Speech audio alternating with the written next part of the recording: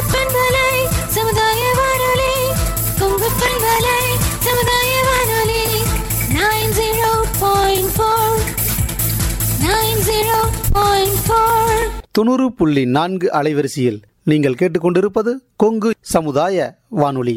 இப்பொழுது நாம் கேட்கவிருக்கும் நிகழ்ச்சி அறிவியல் பார்வை. கேட்டு மகிழுங்கள், கேட்டுக்கொண்டே மகிழுங்கள். கொங்கு பண்பலை சமுதாய வானொலி 90.4. இந்திய அரசாங்கத்தின் அறிவியல் மற்றும் தொழில்நுட்பத்துறை எனும் டிபார்ட்மெண்ட் ஆஃப் சயின்ஸ் அண்ட் டெக்னாலஜியால் நிறுவப்பட்ட விஞ்ஞான் பிரசார் எனும் துறை மற்றும் தமிழ்நாடு அறிவியல் மற்றும் தொழில்நுட்ப மையத்தின் அறிவியல் பலகை இணைந்து வழங்கும் புதுமையான சமுதாய வானொலி நிகழ்ச்சியே அறிவியல் பார்வை. இந்நிகழ்ச்சியின் மூலம் நமது அன்றாட வாழ்வில் நம்மோடு ஒன்று கலந்துவிட்ட அறிவியல் பற்றிய பல தகவல்களை துறை சார்ந்த வல்லுநர்கள் மற்றும் அறிவியலாளர்கள் மூலம் கேட்டு தெரிந்து கொள்ளும் நிகழ்ச்சியே இந்த அறிவியல் பார்வை. நிகழ்ச்சி ஆக்கம், ஊக்கம் மற்றும் வழிகாட்டல் டாக்டர் ஆர். ஸ்ரீதர். வடிவமைப்பு மற்றும் செயலாக்கம் அறிவியல் பலகையின் மூத்த திட்ட ஒருங்கிணைப்பாளர் திரு பா. ஸ்ரீகுமார். நிகழ்ச்சி ஒருங்கிணைப்பு கொங்கு சமுதாய வானொலியின் நிலைய இயக்குனர் முனைவர் எஸ். மகேஸ்வரன்.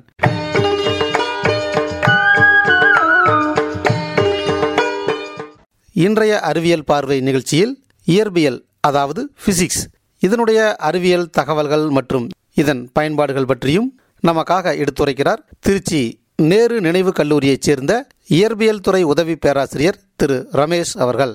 உடன் உரையாடியவர் நமது நிலையத்தைச் சேர்ந்த திரு தங்கவேல்.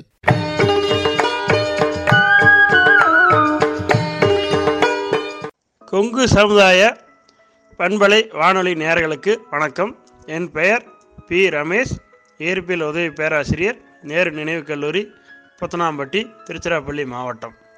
மேலும் தமிழ்நாடு அஸ்ட்ரானமி அண்ட் சயின்ஸ் சொசைட்டியின் மண்டல ஒருங்கிணைப்பாளராக பணியாற்றி வருகிறேன். ஐயா, இயற்பியல் அப்படின்னா என்னங்க?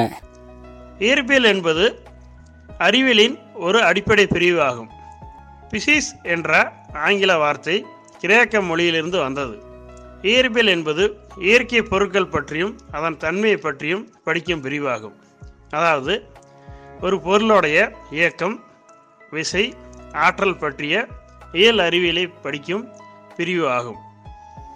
இயற்பியல் அடிப்படை அறிவியலாக இருப்பதால் பெரும்பாலான கண்டுபிடிப்புகள் இயற்பியல் மூலமே நிகழ்கிறது. ஐயா, இப்போ இயற்பியலை எத்தனை பிரிவுகளாக பிரிக்கலாமுங்க? இந்த இயற்பியலில் பொதுவாக 2 பிரிவாக பிரித்தோம் என்றால், பாரம்பரிய இயற்பியல், நவீன இயற்பியல், அதாவது கிளாசிக்கல் பிசிக்ஸ், மாடர்ன் பிசிக்ஸ் என்று 2 முக்கிய கூறுகளாக இதனை பிரிக்கலாம். பண்டைய கால அறிஞர்களான ஆர்க்கிமிடிஸ், தாலமி, பாபிலோனியர் காலத்திலேயே இயற்பியல் ஆரம்பிக்கப்பட்டது. இயற்கையும் அதன் கோட்பாட்டுகளையும் புரிந்து கொள்ள கிரேக்கர்கள் கிமு 650 ஆண்டு முதலே இயற்கையை அறிய முற்படுகிறார்கள். நாகரிகம் வளர வளர உணவு தேவைக்காக விவசாயம் வளர்ந்தது. அதை சரியாக செய்ய பருவகால நிலை பற்றிய அறிவியல் தேவைப்பட்டது. எனவே இதை அறிய மனிதன் வான் நோக்கி கோள்களையும் நட்சத்திரங்களையும் பார்க்க தொடங்கினார். மேலும் இயற்கையாக உள்ள பொருட்களை பற்றியும் அறிய முற்பட்டான். இதனால் இயற்பியலும் வானியலும் படிப்படியாக வளரத் தொடங்கியது. ஐயா, இப்போ இயற்பியல் எப்போது எப்படி ஆரம்பிக்கப்பட்டதுன்னு கொஞ்சம் சொல்லுங்க ஐயா. இயற்பியலில் இந்திரவியல், இயக்கவியல், நிலையியல், ஒளியியல், ஒளியியல், பாய்ம இயக்கவியல், வெப்ப இயக்கவியல், மின்காந்தவியல், நிலை மின்னியல், மின்னோட்டவியல், காந்தவியல், அணு இயற்பியல், அணுக்கரு இயற்பியல், குவாண்டம் இயற்பியல், வானியல், அண்டவியல், புவி இயற்பியல், இலை ஒளியியல், நிறமாலையியல், நானோ தொழில்நுட்பம் போன்ற பல்வேறு பிரிவுகள் இயற்பியல் துறையில் உள்ளது. ஐயா, இயற்பியலோட தந்தைன்னு யாராவது இருக்கிறாங்களா? அப்படி இருந்தால் அவரை பற்றி கொஞ்சம் சொல்லுங்க. சாக்ரட்டிஸுக்கு முன்பே வாழ்ந்த கிரேக்க அறிஞர்கள் தேலஸ் அறிவியலின் தந்தை என அழைக்கப்படுகிறார். இவர் மூட நம்பிக்கையை மறுத்து ஒவ்வொரு நிகழ்வுக்கு பின் அறிவியல் இருப்பதாக அறிவித்தினார். கிமு 580 தண்ணீர் தான் அனைத்து பொருட்களுக்கும் அடிப்படை கூறு என்று கூறினார். உராயப்பட்ட பசை மற்றும் காந்தங்களுக்கு இடையே உள்ள ஈர்ப்பு விசை பற்றியும் அவர் விளக்கினார். அனாக்கமட்டி மாண்டர் பரிணாம வளர்ச்சிக்கு நன்கு அறியப்பட்டவர். அவர் உலகில் உள்ள எந்த பொருளும் நிலையாக இருப்பதில்லை, மாறிக்கொண்டே இருக்கிறது என்று கூறினார். சாக்ரட்டிஸின் சீடர் பிளேட்டோ ஈர்ப்பிலின் பல தத்துவ தாக்கத்தை ஏற்படுத்தினார். பிளேட்டோவின் மாணவர் அரிஸ்டாட்டில் இயக்கங்கள் மற்றும் ஈர்ப்பு விசை பற்றிய ஈர்ப்பியலின் கோட்பாட்டுகளை வகுத்தார். அதன் பிறகு எரிட்டோஸ்தெனிஸ் என்பவர் நிழலில்லா நாள் மூலம் புவியின் சுற்றளவை மிக துல்லியமாக முதலாக கணக்கிட்டார். தாலமி என்பவர் புவிமைய கோட்பாட்டை உருவாக்கினார். இதன்படி புவியை மையமாக வைத்து மற்ற அனைத்து கோள்களும் சூரியன் உட்பட சுற்றி வருவதாக கூறினார். இந்த கோட்பாடு தான் பல ஆண்டுகளாக அனைத்து மக்களும் ஏற்றுக்கொண்டு கடைபிடித்து வந்தனர். இது எல்லாம் ஆரம்பகால இயற்பியலின் தோற்றமாகும். இப்போ அடுத்ததாக வந்து பார்த்திங்கன்னா, இயற்பியலோட முக்கிய புரட்சிகரமான கண்டுபிடிப்பு யார், கண்டுபிடிச்சவங்க யாருங்க ஐயா? அதை பற்றி கொஞ்சம் சொல்லுங்கள். நவீன இயற்பியலின் தந்தை எனவும் நவீன அறிவியலின் தந்தை எனவும் பெருமையுடன் அழைக்கப்படுபவர் கலிலியோ ஆவார். தொலைநோக்கி மூலம் வெள்ளியின் வெவ்வேறு தோற்றங்களை ஆய்வு செய்தார். வியாழனின் 4 பெரிய நிலாக்களையும் கண்டுபிடித்தார். அவர் பெயராலேயே ஐஓ, யூரோப்பா, கனிமேடு மற்றும் கலிஸ்டோ ஆகிய நிலாக்கள் கலிலியோ நிலாக்கள் என்று இன்றளவும் அழைக்கப்படுகின்றன. இவர்தான் முதலாக சூரிய மைய கோட்பாட்டை முன்வைத்தார். இதன்படி சூரியனை மையமாக வைத்து பூமி உட்பட அனைத்து கோள்களும் வட்டமாக அல்லது நீள்வட்டமாக சுற்றி வருவதாக அவர் முன்வைத்தார். தாலமி முன்வைத்த புவி மைய கோட்பாட்டையே அனைத்து மக்களும் ஏற்றுக்கொண்டு கடைபிடித்ததால் கலிலியோவோட இந்த சூரிய மைய கோட்பாட்டை அனைவரும் ஏற்க மறுத்தனர். இவர் பல முறை எடுத்து கூறியும் இதை மற்ற அறிஞர்களோ தத்துவ ஞானிகளோ ஏற்க மறுத்தனர். இதனால் கலிலியோவை வாழ்நாள் முழுவதும் வீட்டு சிறையிலே அடைக்கப்பட்டார். தான் இறக்கும் வரை வீட்டு சிறையிலே இருந்தார். ஒரு அறிவியலிலேயே மிகப்பெரிய தண்டனையாக இந்த தண்டனையை நாம் கருதலாம். இவர்தான் இயற்பியலின் தந்தை எனவும் அழைக்கப்படுகிறார். இயற்பியலின் முக்கிய பல புரட்சிகரமான கண்டுபிடிப்புகளை கண்டுபிடித்தவர் ஐசக் நியூட்டன். தன் தலையில் விழுந்த ஆப்பிளை ஏன் ஆப்பிள் மேலே செல்லாமல் கீழே வந்து நம் தரையில் விழுகிறது என்று ஆராய்ச்சி செய்து அதன் விளைவாக புவியீர்ப்பு விசையை கண்டுபிடித்தார். அதன் பிறகு முக்கிய இயக்க விதிகளை கண்டுபிடித்தார். அதன்படி முதல் இயக்க விதியான எந்த ஒரு பொருளும் தன்னுடைய ஓய்வு நிலையிலோ அல்லது இயக்க நிலையிலோ தொடர்ந்து அதே நிலையில் இருக்கும். புறவிசை ஒன்று வெளியிலிருந்து செயல்பட்டால் அது தன் நிலையை மாற்றிக்கொள்ளும் என்று முதல் முக்கிய இயக்க விதியை வெளியிட்டார். இரண்டாவது இயக்க விதியான F=ma என்று சொல்லுவோம். அதாவது ஒரு பொருளின் விசையானது அதனோட நிறை மற்றும் அதில் செயல்படும் உந்தம் இவற்றின் பெருக்கு தொகைக்கு சமமாக இருக்கும் என்று இரண்டாவது முக்கியமான இயக்க விதியை வெளியிட்டார். மூன்றாவது இயக்க விதி நாம் அனைவருக்கும் தெரிந்த முக்கியமான இயக்க விதி, ஒவ்வொரு வினைக்கும் சமமான எதிர்வினை ஒன்று. இந்த 3 இயக்க விதிகளும் அறிவியலில் மிகப்பெரிய புரட்சியை ஏற்படுத்தின. இப்போது நாம் அனுப்பப்படும் அனைத்து ராக்கெட்டுகளும் இந்த நியூட்டனின் இந்த 3 இயக்க விதிகளையும் பயன்படுத்தி தான் செயல்படுகிறது என்றும் நமக்கு அனைவருக்கும் தெரியும். அதேபோல் எதிரொலிப்பு தொலைநோக்கியும் இவர் கண்டுபிடித்தார். மேலும் முப்பட்டகம் வெள்ளை ஒளியை பிரித்து 7 வண்ணங்களாக வரும் நிறமாலைமானியும் கண்டுபிடித்தார். ஒளியின் வேகம் குறித்தும் பல்வேறு வகையான ஆய்வுகளை செய்தார். அதேபோல் ஒரு பொருளுக்கும் மற்றொரு பொருளுக்கும் உள்ள ஈர்ப்பு விதியும் உருவாக்கினார். இந்த உலகில் உள்ள ஒரு பொருள் அதன் அருகில் உள்ளவோ அல்லது தொலைவில் உள்ளவோ மற்றொரு பொருளுடன் செயல்படுத்தும் ஈர்ப்பு விசை பற்றி ஈர்ப்பு விதியை ஒன்று உருவாக்கினார். அறிவியல் புரட்சிகளில் மிக முக்கியமானவராக ஐசக் நியூட்டன் பார்க்கப்படுகிறார். ஐயா, இப்போ நம்ம மின்சாரம் அப்படிங்கிறது நம்ம இயற்பியல் மூலமாக தான் கண்டுபிடிச்சிருப்பாங்க. அப்படிங்கிற போது பார்த்திங்கன்னா இதெல்லாம் எப்படி ஆராய்ச்சியில் கண்டுபிடிச்சாங்க, அது யார் பண்ணினாங்க, அதை பற்றி கொஞ்சம் சொல்லுங்கள். நமக்கு மின்சாரம் கிடைக்க காரணமாக இருந்த முக்கிய அறிஞராக மைக்கேல் பாரடே பார்க்கப்படுகிறார். மின்காந்தவியல் மின்வேதியியல் துறைகளில் மிகச்சிறந்த முக்கிய பங்காற்றியுள்ளார். மிக சிறந்த அறிவியல் பரிசோதனையாளராக பார்க்கப்படுகிறார். இவருடைய முயற்சியாலேயே நமக்கு மின்சாரம் கிடைத்தது.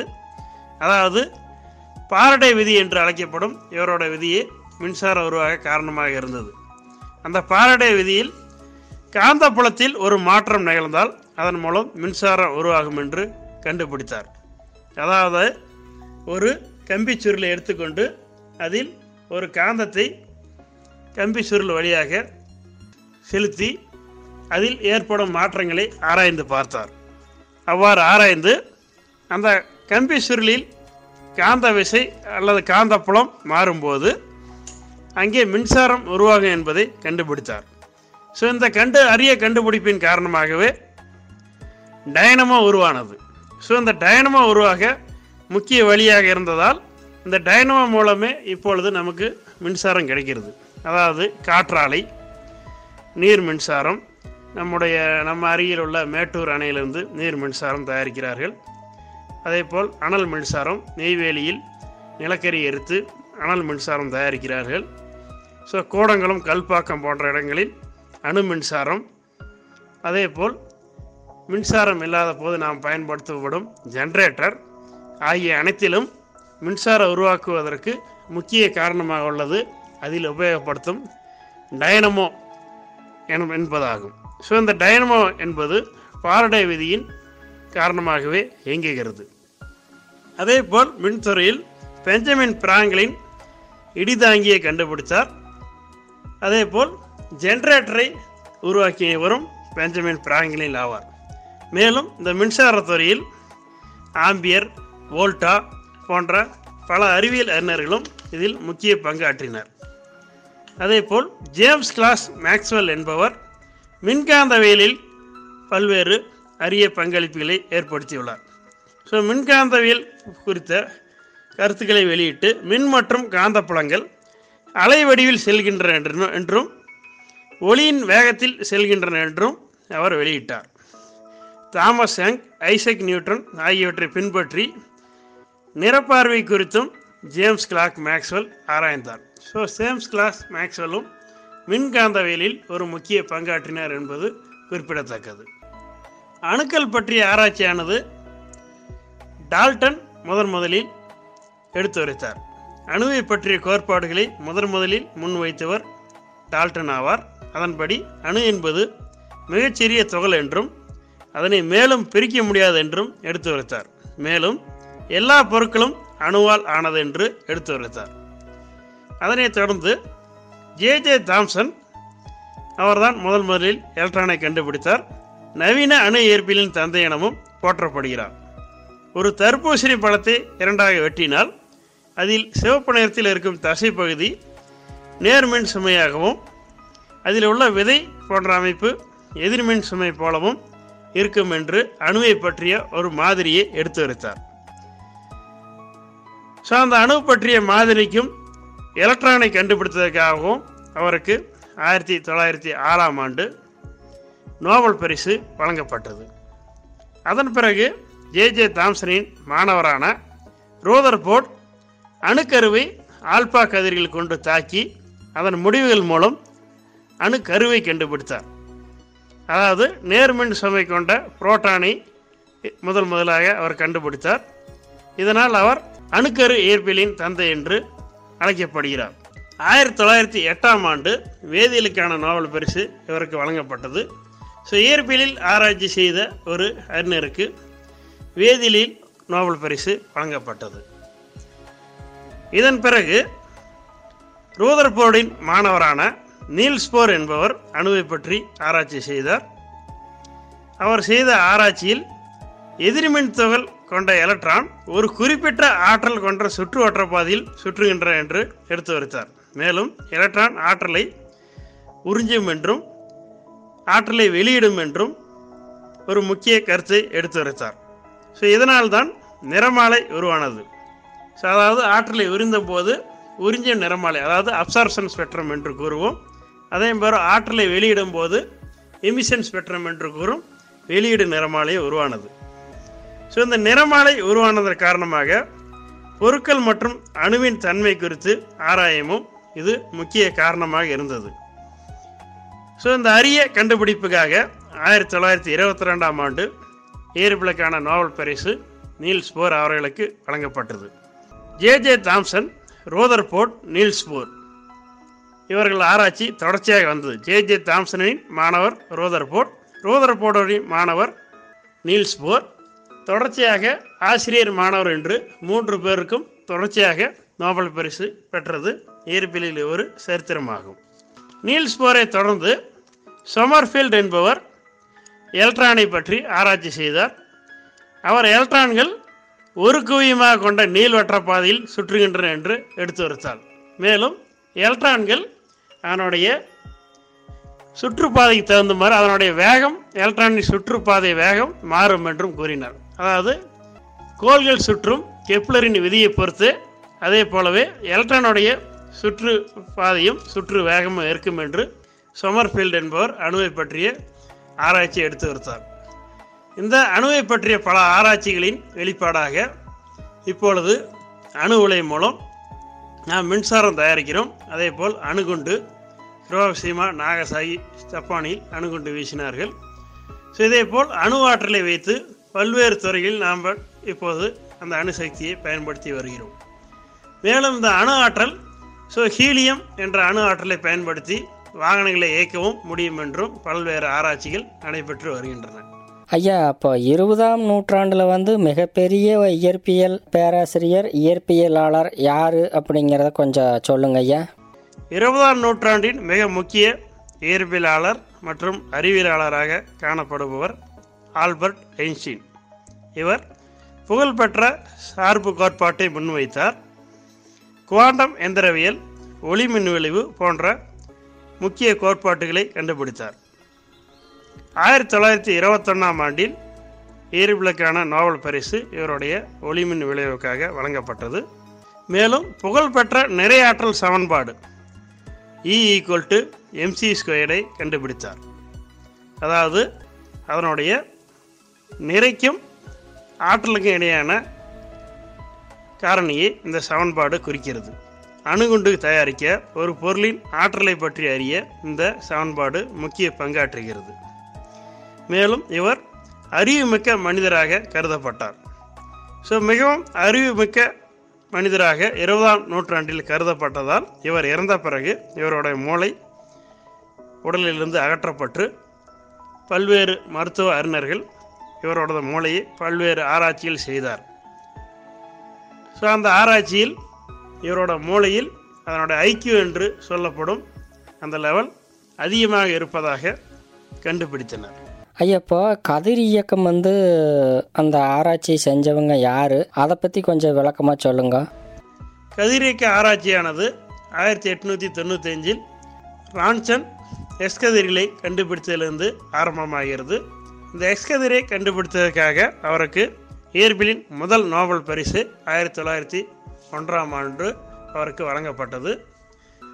ஆனால் அது எப்படி உருவாகிறது என்பது யாருக்கும் தெரியாமல் இருந்தது.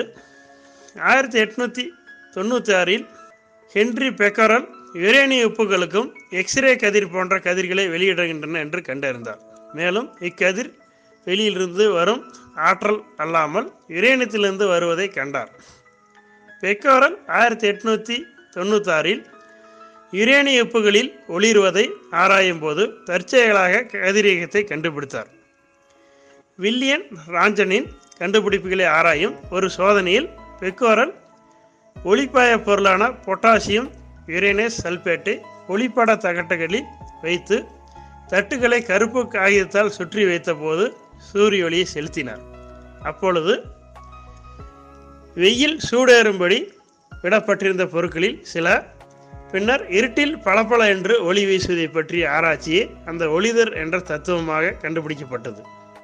அவருடைய அறிவியல் ஆய்வில் யுரேனியம் அடங்கிய பொருளில் பிட்ஸ் பிளன்ஸ் என்பதில் யுரேனியத்தை தவிர வேறு ஏதோ ஒரு தனிமம் இருக்கிறது என்பதை கண்டுபிடித்தார்.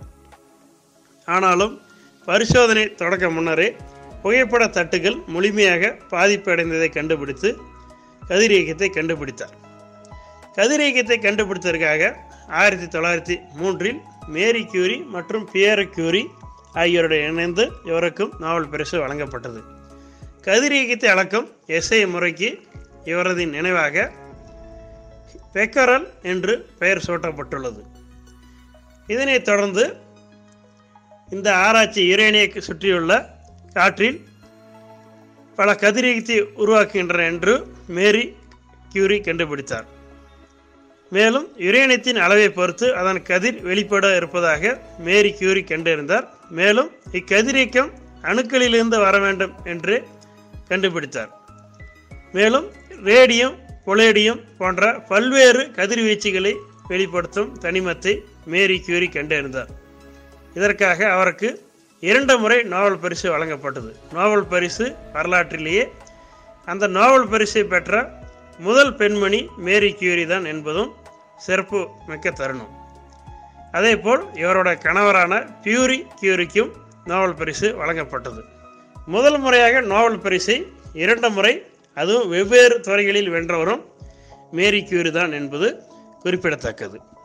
ஐயா, இப்போ இயற்பியலில் மக்கள் அடைந்த பயன்களை பற்றி கொஞ்சம் கூறுங்க ஐயா. இயற்பியல் துறை வளர்ச்சி அடைந்ததால் மக்கள் பல்வேறு பயன்களை அனுபவித்து வருகிறார்கள்.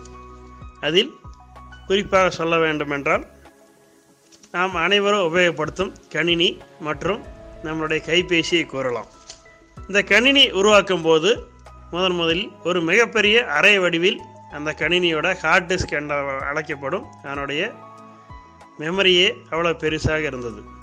நானோ தொழில்நுட்பம் வளர வளர அந்த கணினியின் அதனுடைய சைஸானது மிகவும் சிறிதாக மாறி இப்பொழுது நம்மளுடைய கையடிக்க மொபைல் ஃபோனாக மாறியுள்ளது.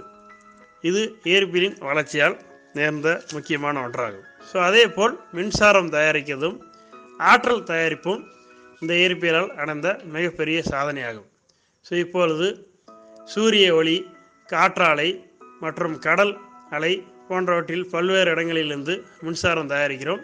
இந்த மின்சாரத்தை பயன்படுத்தி தான் நாம் உபயோகப்படுத்தும் அனைத்து பொருட்களும் உபயோகப்படுகின்றன. அதேபோல் ராக்கெட் தயாரிப்பதற்கான பொருட்களும் அதனுடைய எரிபொருட்களும் அனைத்துமே இயற்பியல் துறை மூலமாகவே நமக்கு வருகிறது. மேலும் வானிலை ஆராய்ச்சி மற்றும் கோள்களின் இயக்கம், தட்பவெப்பநிலை மாற்றம் போன்ற பல்வேறு ஆய்வுகளும் இயற்பியலால் மாறுகிறது. மேலும் நாம் பயன்படுத்தும் ஒவ்வொரு பொருட்களும் எலக்ட்ரானிக்ஸ் என அழைக்கப்படும் மின்சாதன துறைகளில் பல்வேறு மாற்றங்களை சந்தித்து வருகிறது. ஒவ்வொரு நாளும் புதிய புதிய எலக்ட்ரானிக்ஸ் என சொல்லப்படும் மின்சாதன பொருட்கள் வந்து கொண்டே இருக்கின்றன. ஒவ்வொரு மின்சாத பொருளும் நம்முடைய வேலையை குறைத்து மிகவும் திறமையாக செயல்படுகின்றன. ஏஐ தொழில்நுட்பம் என அழைக்கப்படும் ரோபோட்டிக் தொழில்நுட்பம், ஆர்டிஃபிஷியல் இன்டெலிஜென்ஸ் எனப்படும் நுண்ணறிவு தொழில்நுட்பமும் இந்த இயற்பியல் துறையால் வேகமாக வளர்ந்து வருகிறது. ஸோ நாம் வேலை செய்யும் வேகத்திலேயே ஒரு நுண்ணறிவு தொழில்நுட்பமும் இதனால் வேலை செய்யப்படுகிறது. தற்போது ஏவப்பட்ட சந்திராயன் 3 விண்கலம் கூட வெற்றிகரமாக நிலவில் தரையிறங்கியது. ஸோ அது வெற்றிகரமாக தரையிறங்க இந்த செயற்கை நுண்ணறிவு எனப்படும் ஒரு நுண்ணறிவும் மிகவும் சாதகமாக இருந்ததால் நாம் வெற்றிகரமாக இறங்க முடிந்தது. ஸோ இந்த நிலவில் இறங்கி பல்வேறு ஆராய்ச்சிகளை செய்கிறது. ஸோ அதற்கு நிறமாலைமானிகள் உபயோகப்படுகின்றன. பல யூவி நிறமாலைமானி, ஐஆர் நிறமாலைமானி, விசிபிள் நிறமாலைமானி, இது போன்ற பல்வேறு இயற்பியல் ஆராய்ச்சியின் காரணமாக நிலவில் உள்ள தனிமங்களையும், அங்கு நீர் இருக்கிறான சாத்தியக்கூறுகளையும், அங்கே என்னென்ன தனிமங்கள் இருக்கின்றன, மேலும் அதனுடைய வெப்பநிலை எப்படி இருக்கிறது, ஸோ போன்ற பல ஆராய்ச்சிகளையும் செய்வதற்கும் நம்மளுடைய இயற்பியல் துறையே மிகவும் பயனுள்ளதாக இருக்கிறது. மேலும் இயற்பியல் துறை வளரும் போது உலகில் உள்ள அனைத்து தொழில்நுட்பத்துறையும் வளர்கிறது. ஸோ நாம் உபயோகப்படுத்தும் பைக், கார் முதல் பேருந்து, ரயில், மெட்ரோ ரயில், விமானம் போன்ற பல்வேறு சாதனங்களுக்கும் இயற்பியல் முக்கிய காரணமாக இருக்குது. இயற்பியல் வளர வளர ஒவ்வொரு சாதனமும் மிகவும் சிறப்பு மிக்கதாக வளர்ந்து கொண்டே வருகிறது. இந்த ரயிலை போலவே விமானத்தை போலவே எதிர்காலத்தில் ராக்கெட் தொழில்நுட்பம் வளரப்போகிறது. ஒரு நாட்டிலிருந்து இன்னொரு நாட்டிற்கு செல்வதற்கு எப்படி விமானத்தை பயன்படுத்துகிறோமோ அதே போல் நாம் ராக்கெட்டை பயன்படுத்த காலம் இன்னும் வெகு தொலைவில் இல்லை. நாம் பூமியிலிருந்து வேறு கிரகத்துக்கு, செவ்வாய் கிரகத்துக்கோ நிலாவிற்கோ செல்வதற்கு விமானத்தில் பயணம் செய்வது போல் ராக்கெட்டில் பயணம் செய்யலாம். அல்லது ஒரு நாட்டிலிருந்து இன்னொரு நாட்டிற்கு பயணம் செய்வதற்கோ இந்த ராக்கெட்டில் பயணம் செய்யலாம். இது போன்ற பல்வேறு சாதனைகளை சாத்தியமாக்க இயற்பியல் துறை ஒவ்வொரு நாளும் வளர்ந்து கொண்டே வருகிறது. இயற்பியலில் பல்வேறு அறிஞர்கள் பல்வேறு விதமான ஆராய்ச்சிகள் செய்தும் ஒரு சில குறிப்பிட்ட அறிஞர்கள் பற்றியும் ஒரு சில குறிப்பிட்ட ஆராய்ச்சிகள் பற்றியும் மட்டுமே இந்த உரையில் குறிப்பிட்டுள்ளேன். இதேபோல் இன்னும் எண்ணற்ற ஆயிரக்கணக்கான அறிஞர்கள் ஆயிரக்கணக்கான ஆராய்ச்சிகள் செய்து இயற்பியல் துறை வேகமாக வளர்ந்துள்ளது என்பதையும் என் மூலம் தெரிவித்துக் கொள்கிறேன். இந்த இயற்பியலை நன்கு படித்து அனைவரும் முன்னேறுமாறு கேட்டுக்கொள்கிறேன். ஏனென்றால் இந்த இயற்பியல் தான் அறிவியலுக்கு அடிப்படை காரணமாக இருக்கிறது. இயற்பியல் வளர வளர ஒவ்வொரு நாட்டிலும் தொழில்நுட்பமும் டெக்னாலஜி எல்லாமே வளர்ந்து கொண்டே வரும். நன்றி, வணக்கம்.